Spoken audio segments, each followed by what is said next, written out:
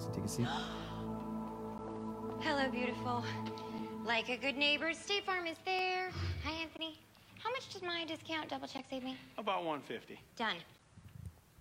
I don't have State Farm, but insurance, find me money. I got you $1. Oh, you almost had it. You gotta be quicker than that. Having insurance isn't the same as having State Farm. There to help you with unexpected savings. That's getting to a better state. It's a wonderful commercial. But here's the point. Often when we read the account of Jesus in the Bible, it feels like Jesus is just going, anything you can do, I can do better. Watch, I'm Jesus. And he can, right? He's God, right? But sometimes it just feels like he's just kind of being antagonistic, like, you got to be faster than that, right? It just feels like he's doing that to us. But what we're going to see today in Luke is that Jesus isn't that way at all. Jesus didn't come and live his life on this earth to antagonize us. He did it to empathize with us. So let's turn to Luke chapter 3, and I'll show you what I mean. We're in Luke chapter 3, starting in verse 21. And as you're turning there, we're using the CSB now, the Christian Standard Bible, and we have some journals, I believe, still left if you want one. It's got the text on one side and I placed a journal on the right if you want to grab one of those for free on your way out today. But Luke chapter 3, verse 21. When all the people were baptized, Jesus was also baptized. Now let's stop right there. Just go with that first sentence. Jesus was baptized. Jesus was baptized like you and I can get baptized. Why would Jesus get baptized? I mean, he certainly didn't have any sin to repent of. He was sinless. So why did he do it? A couple reasons. I think first, to set an example for mankind, to set an example for us. He's saying this is what you do when you commit your life to God. You get baptized. You repent, you turn from your sin, and then you get baptized. It's kind of like if you go to page 1 of your Bible, if you look at page 1, you see that God, when he creates everything, he creates it all in 6 days, and on the 7th day he does what? He rests. Did God rest because he needed to take a nap because he was so tired? No way. He didn't need a nap. God doesn't get tired, right? Why did he rest, though? He rested as an example for us. And he's doing the same thing with being baptized. He's saying this is what you do when you commit your life to God. Jesus didn't need to get baptized. He's setting an example for us. I think the second reason he was baptized is to identify with us, with mankind in their sin. Theologian Leon Morris says at the outset of his ministry, he publicly identified himself with the sinners that he came to save. He's foreshadowing the cross. He's foreshadowing the cross where he would take all of sin on himself. He's foreshadowing that the sinless Jesus would become sin for us, that he who had no sin became sin for us. Jesus went to the cross, took all of sin on himself. So he's getting baptized to foreshadow that he would identify with us by taking our sin on himself. Now, baptism is not something that saves you. Hear me well. But it's how Jesus chose to start his earthly ministry. And if that's how Jesus did, even though he didn't have to, don't you think that would be a great way for us to start as well? Baptism is an incredibly powerful experience. Baptism is an outward symbol of a changed heart. I love it when we fill the tub and we do baptisms here because it's always so encouraging, not just to the person who's being baptized, but to everyone here. It's so fun and motivating and encouraging because we're like, wow, that Jesus took this person and they were in darkness, and they were in their sin, and he changed their life. And we're getting to see in this physical symbol, in this picture, how their heart was cleansed from their sin and how they were given new life because Jesus rose from the dead. So I would love to fill this tub up next week and baptize some people. If you are following Jesus and you haven't been baptized, why not? Jesus did.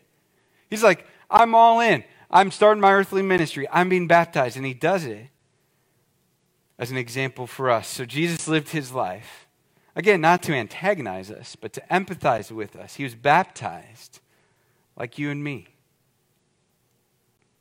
Jesus, next, we're going to see Jesus was dependent, much like you and me. Let's go to the next sentence. Verse 21, 3:21. As he was praying, heaven opened, and the Holy Spirit descended on him in a physical appearance like a dove, and a voice came from heaven. You are my beloved Son. With you I am well pleased. Jesus is dependent here, and it's shown right away before he even does anything. Before anything happens with the baptism, he's praying. Prayer is an act of humble submission, dependence, desperation. And Jesus is doing this. Jesus was dependent on the Holy Spirit as well for empowerment. Here we get a glimpse of the oneness and interdependence of the Trinity on full display. The Spirit gives Jesus power. Jesus depends on the Holy Spirit's enablement. We also see Jesus being dependent on the approval of his dad, on God the Father. The Father here endorses Jesus as God, as his Son, with his love and affection and stamp of approval. And Jesus submits to his Father. He depends on his Father for this approval and for this guidance. This is really cool. Don't miss the picture here that we're given. All three members of the Trinity were observed by at least one of the five senses to the people standing there.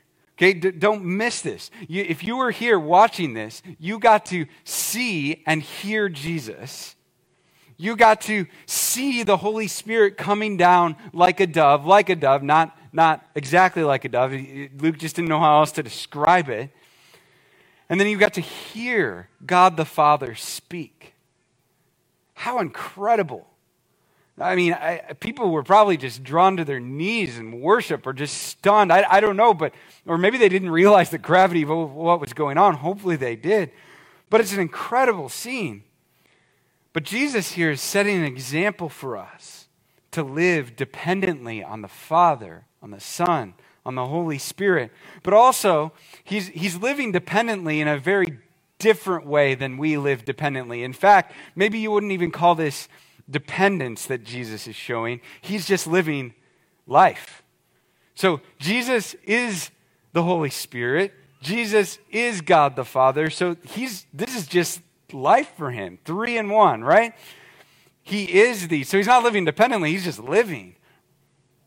But to us, it looks like dependence. And I'm just going to stop right there with describing the Trinity. That's maybe a different sermon, and on top of that, it's beyond our understanding. But the point here is that we also receive empowerment by the Holy Spirit.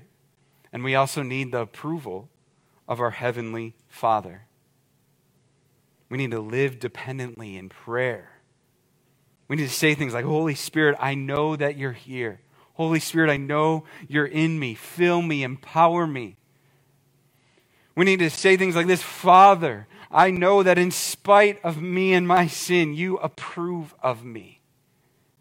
Help me believe the words that you said to Jesus. And I pray that you would pray this week and today. Jesus, help me believe the words that you said here. That you are my dearly loved son. You are my dearly loved daughter. And with you, I am well pleased. And you may hear those words today and you go, yeah, but you don't know what I did. And I would just say, you don't know what he did then.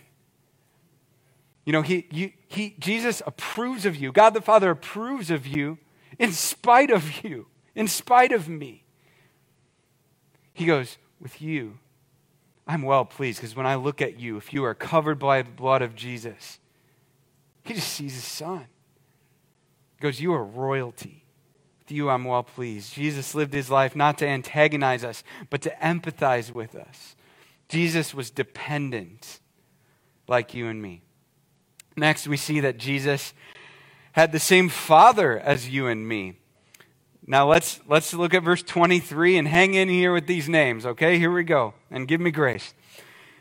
As he began his ministry, Jesus was about 30 years old and was thought to be the son of Joseph, son of Heli, son of Matthat, son of Levi, son of Melchi, son of Jannai, son of Joseph, son of Mattathias, son of Amos, son of Nahum, son of Esli, son of Nagai, son of Math, son of Mattathias, son of Simeon, son of Josek, son of Joda, son of Jonan, son of Resa, son of Zerubbabel, son of Shealtiel, son of Neri, son of Melchi, son of Addi, son of Kosam, son of Elmadam, son of son of Joshua, son of Eleazar, son of Joram, son of Matthat, son of Levi, son of Simeon, son of Judah, son of Joseph, son of Jonam, son of Eliakim, son of Maliah, son of Menah, son of Mattatha, son of Nathan, son of David, you might know him, son of Jesse, son of Obed, son of Boaz, okay, the one who redeemed Ruth and her line, son of Salmon, son of Nahshon, son of Aminadab, son of Ram, son of Hezron, son of Perez, son of Judah, son of Jacob, son of Isaac, son of Abraham, there's our guy, son of Terah, son of Nahor, son of Serug, son of Ru, son of Peleg, son of Eber, son of Shelah, son of Canaan, son of Arphaxad, that is a cool one, son of Shem, son of Noah, there's Noah, son of Lamech, son of Methuselah, oldest person to live, son of Enoch, son of Jared, son of Mahalalel, son of Canaan, son of Enos, son of Seth, son of Adam, son of God. Yes, praise the Lord, we made it through. Okay, so let me make some sense of all of this for us. Why is all of this in here? Showing us that Jesus had the same Father as you and me. Now, in this list, there's some messed up fathers. There's some messed up dudes, okay? And a lot of these guys we just don't know much about, but I guarantee there were some terrible ones in here, okay? And the same is true about us, right? We don't know all of the ancestors in our family line like Greg, who did his Ancestry.com and probably could tell us all of them by name.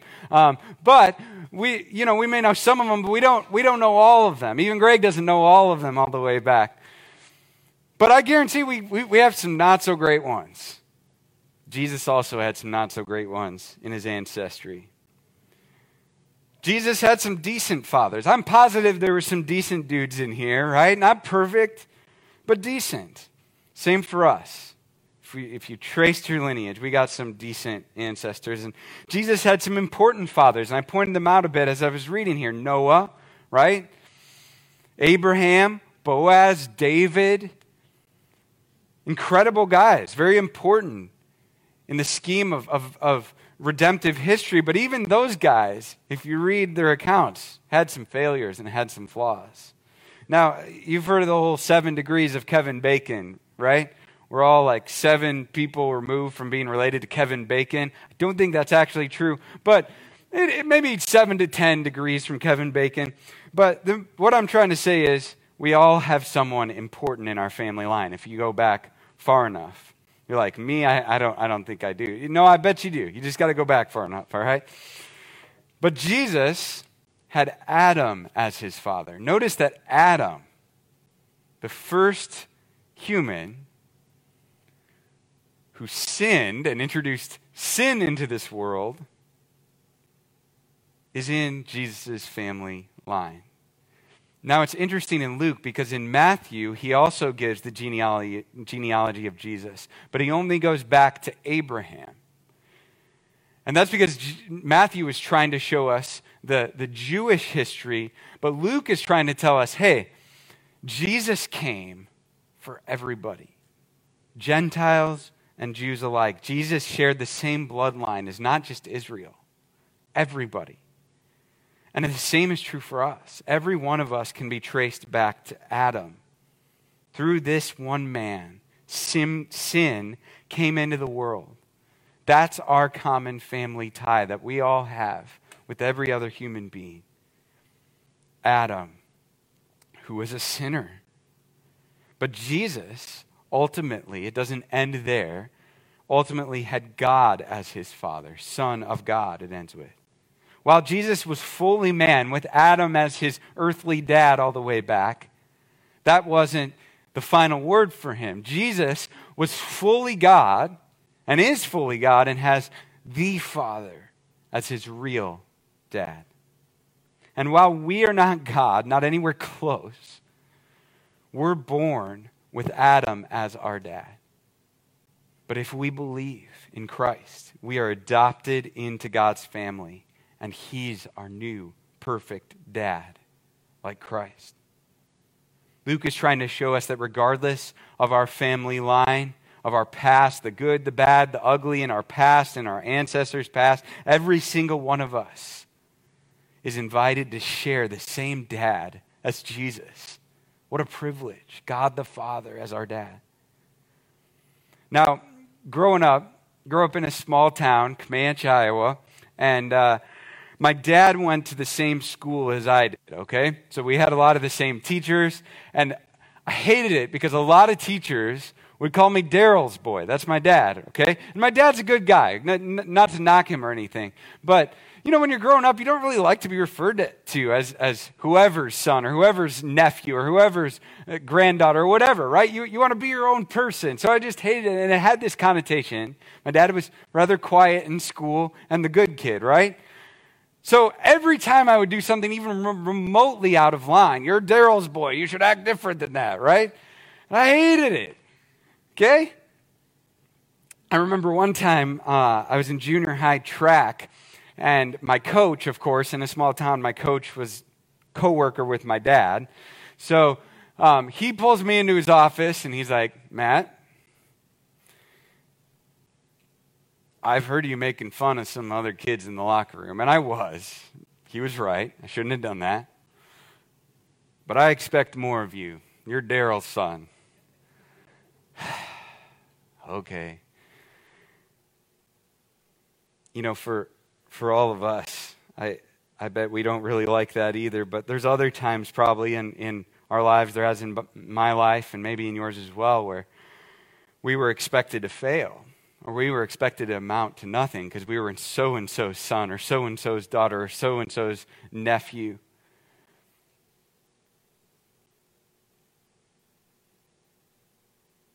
But the sin of our first father, Adam, doesn't have to define us anymore. The sin and even the success of your immediate fathers or mothers or aunts, uncles, grandmothers, grandfathers doesn't define you. The sin and success even of you doesn't define you ultimately. It's not by works. The love of the Father is where I find my identity now. And the love of the Father is where you can find your identity now as well. You're not Connie's daughter or Daryl's son. You're son of God, daughter of God. And he loves you no matter what. He loves you the same no matter what. That is what it means. Feel this past-freeing, sin-crushing, open, welcome invitation. We see it in this verse. 1 John 3:1 says, see what great love the Father has given us, that we should be called God's children. And so we are. And so we are. That's who you are. You're not first and foremost so-and-so's son or so-and-so's daughter. You are the son of God. You are a daughter of God. Jesus lived his life, not to antagonize us, but to empathize with us. Jesus had the same Father as you and me. Next, we see that Jesus was tempted by the devil like you and I are. Let's go to chapter 4 now, 4 verse 1. Then Jesus left the Jordan full of the Holy Spirit and was led by the Spirit in the wilderness for 40 days to be tempted by the devil. He ate nothing during those days, and when they were over, he was hungry. No way, Luke. He was hungry after that? Sorry, whenever I read that, it just makes me go, duh. But anyway, Jesus was tempted by the devil like you and me. Okay, why would the Holy Spirit, God himself, intentionally lead Jesus to be tempted by the devil? That's what it says happens here. Why would God want anyone, specifically his son, to be tempted by the devil? Here's why. Jesus does this again. God the Father and the Holy Spirit put him through this as an example for us. Why? Because we are tempted by the devil. Jesus is tempted by the devil so we can learn from his response and take comfort and courage in the fact that he also was tempted like we are. Note here that Jesus was full of the Holy Spirit, it says. God prepared Jesus to be tempted by the devil, and he does the same for us. He prepares us. He's given us the Holy Spirit's empowerment to defeat the devil's temptations. The question for us is, are we listening to the Holy Spirit, or are we just ignoring him? Now, I want to contrast here Jesus' environment that he was tempted in to the environment that Adam was tempted by the devil in Genesis. Okay, Jesus, it says here, he was fasting and he was hungry. Adam, on the other hand, was feasting and full in the Garden of Eden.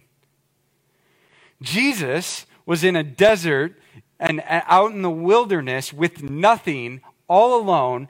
Adam was in paradise with everything he could want with his wife Eve.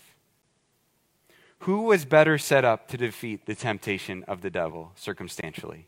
Anybody? Adam was. Absolutely he was. Way better circumstances. Yet, Jesus, in the worst situation possible, defeats the devil's temptations and lies, while Adam, in the best situation possible, loses. What an example Jesus is setting for us. Jesus is saying, I understand the temptation you're facing completely. I not only faced a temptation like you're facing right now, I faced it while starving, alone, and vulnerable. Certainly, as we're going to see soon in this passage, Jesus will masterfully defeat this temptation. But for now, I just want you to feel the humble, empathetic, understanding heart of Jesus Christ. If you think that Jesus couldn't possibly understand the temptation that you're facing, remember this extreme temptation here and be comforted.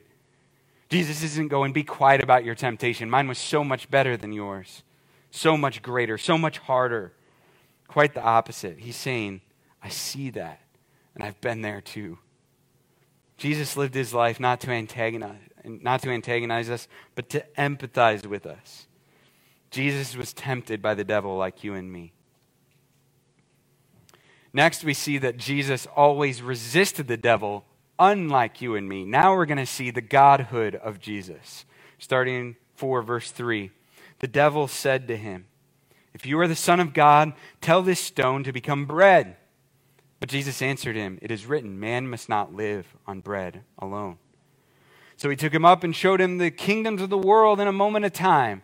The devil said to him, I will give you their splendor and all this authority because it has been given over to me, and I can give it to anyone I want. If you then will worship me, all will be yours.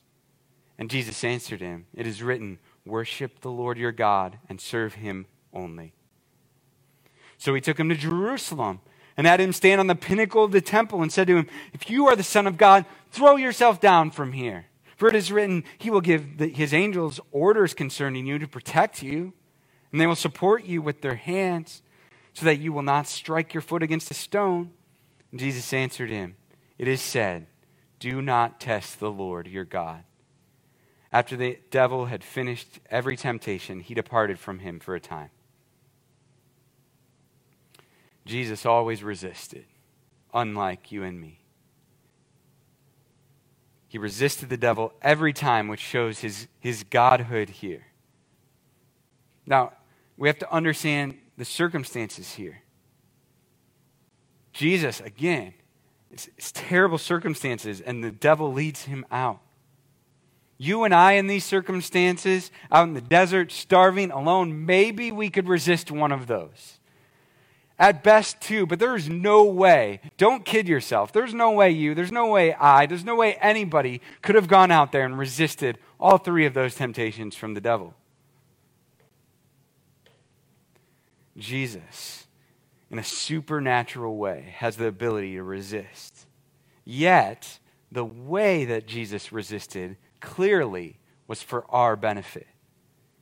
He battled and defeated the devil's temptations not with a tool that was only available to him. Think of it. He could have done like in cartoons where they just snap their fingers and the other guy like in Looney Tunes just has a zipper over their mouth, right? Or Bugs Bunny just goes up and zips their mouth shut with a zipper that just appears. Jesus could have done something like that. Maybe that in particular. That would have been kind of cool. He could have given the devil the look, right? If you're married, you know what I'm talking about. The look, like, and then you stop. Oh, no, I better be quiet. I better stop, right? You know the look. He could have done that. He could have said the word, and I believe there was an angel sniper there during Jesus' whole life, just waiting behind a rock, ready to just shoot whenever, right? And Jesus could have been just pointed and boom, devil's taken out, right? But he didn't. Jesus also could have given some new words of God to defeat the devil. He's God after all, so he speaks and it's God's word, but yet he doesn't even do that. Instead, he resisted the devil with a tool that you and I can use just as easily. The Word of God. Every single temptation Jesus encounters, he counters with truth from Scripture. Here's the thing. Reading God's Word and having it ready to battle with is not just a good thing. It's an essential weapon to defeat the lies of the great enemy of our souls. When you pick up the Bible, you're not just being a good little Christian who read the Bible today. No, you're getting ready for battle. You're putting bullets in your gun. It's war. This world is not our home. He's given us his word to defeat the lies of the enemy, and he's great at them, isn't he? This week, I've been reading through the Psalms, and I was reading Psalm 16:8, and it says, because he, God, is at my right hand, I will not be shaken. God was putting bullets in my gun to defeat the lies of the devil. That day, I heard from the devil, you're alone. No one cares about you, Matt. You know what I did? Opened back up to Psalm 16 and said, no. God, you are right here with me, and I will not be shaken. But it's not always that simple. It's not always that easy to defeat the lies of the devil, is it? Jesus also experienced that. Look at the third one. He gets it. Okay, he understands. Verses 9 through 11, the devil uses Scripture to tempt him. Talk about relentless. He now started using his own tactics against him. But Jesus, without hesitation, shoots it down once again with Scripture. The devil loves to cherry pick lines out of Scripture and take them out of context. Help us forget the rest of Scripture. One that he does this often to people and to myself is Romans 6:23. The wages of sin is death. Hey, Matt, guess what? You deserve death. That sin you just created, yeah, you deserve to die. You deserve hell. You don't deserve to be with Jesus. He probably doesn't even love you right now. Because the wages of sin is death, Matt. But that's an incomplete sentence. Romans 6:23 says the wages of sin is death, but the gift of God is eternal life in Christ Jesus our Lord. Devil just wants us to hang out there. But guess what? There's no condemnation for those who are in Christ Jesus. The gift of God is eternal life. Yes, my sin earns me death. Yes, I need to take sin seriously because it hurts the heart of God and earned me death. But that's not the end of the story. The gift of God is his grace that he shows to me on the cross. The devil loves to shove our nose in that first line, doesn't he? Wages of sin is death. You know, God put another bullet in my gun when I read Psalm 16:8 this week, and it says, because he's at my right hand, I will not be shaken. God was putting bullets in my gun to defeat the devil's twisted lies. See, a couple days later, I had committed to spending some time with some people to help them grow, and it was mutual. It helped me grow, be more like Jesus as well. And then someone asked me if I could go have lunch with them during the same time. And I politely declined and said, unfortunately, not right now, but I would love to meet up with you soon. Let's set something up for tomorrow or the next day or next week. And they didn't like my response at all. They were not happy. The devil tried to use the scripture, love your neighbor as yourself, and go, Matt, you know what? That's the second commandment. That's the second greatest commandment. Love your neighbor as yourself. You're not loving that person like yourself right now. He said, you ruined that person's life because you didn't abandon your prior commitments to meet their demands. You ruined their life, Matt. Lies. Jesus also said, let your yes be yes and your no be no. So I said, no, I'm not going to let this shake me. I will not be shaken, Psalm 16:8. My yes is yes. I am helping to love this neighbor and already committed to. Now, if it's a crisis and God really calls me to, that's a different thing, but that's not what was happening here. And I wasn't shaken. I didn't let it ruin my day. I didn't let those thoughts fester that I ruined this person's life. All those lies from the devil. See, Jesus resisted the devil. And we can just as easily today with God's word. Now, why? As we look back at this passage, why was Jesus baptized? Why was he dependent? Why did he have the same lineage, the same father, and why was he tempted by the devil? Not for his sake. He didn't need any of that. The King of Kings and Lord of Lords did not deserve to be drug out in the desert and tempted by the devil. He deserved quite the opposite. It wasn't for his sake.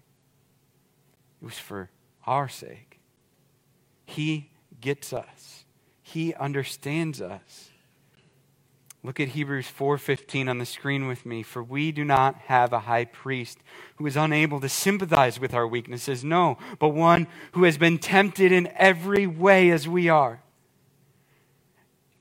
He's been tempted in every way to sympathize with us. He gets our weaknesses. He gets the temptations you're going through. He gets the fears, the anxiety, the worry. He lived that stuff. He's not a God far off and disconnected. But the next part, the next slide. For we do not have a high priest who is unable to sympathize with our weaknesses, but one who has been tempted in every way as we are, yet without sin.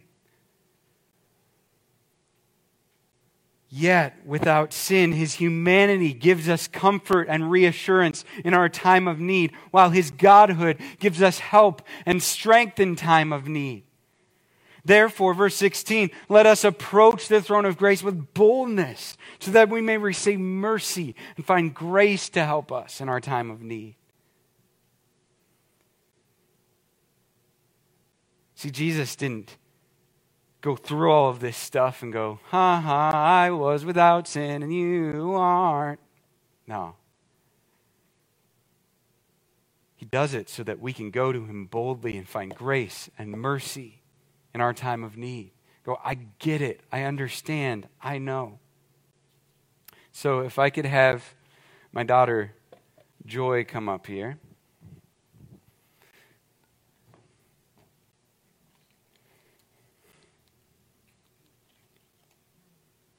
All right, you can face the people here. All right. So here's what God's not doing to us. He's not going, good try. Oh, try to get it. Oh,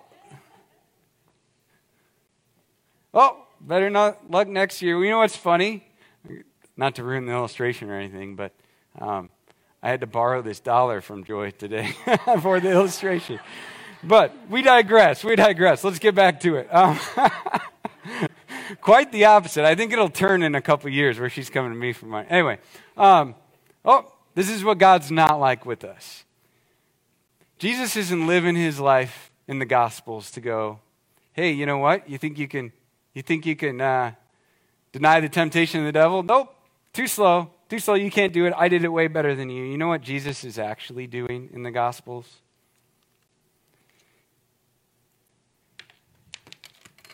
He's actually handing us the $1, putting his arm around our shoulder and going, I am for you, and I am not against you. I came to empathize with you. I am your Father, and I love you. Let's walk through this together. Let's pray. Father, I thank you so much that you are for us and not against us.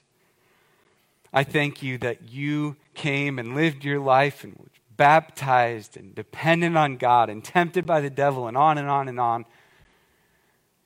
Not to rub it in our face, but to rather go, I get it and I'm with you. I understand completely.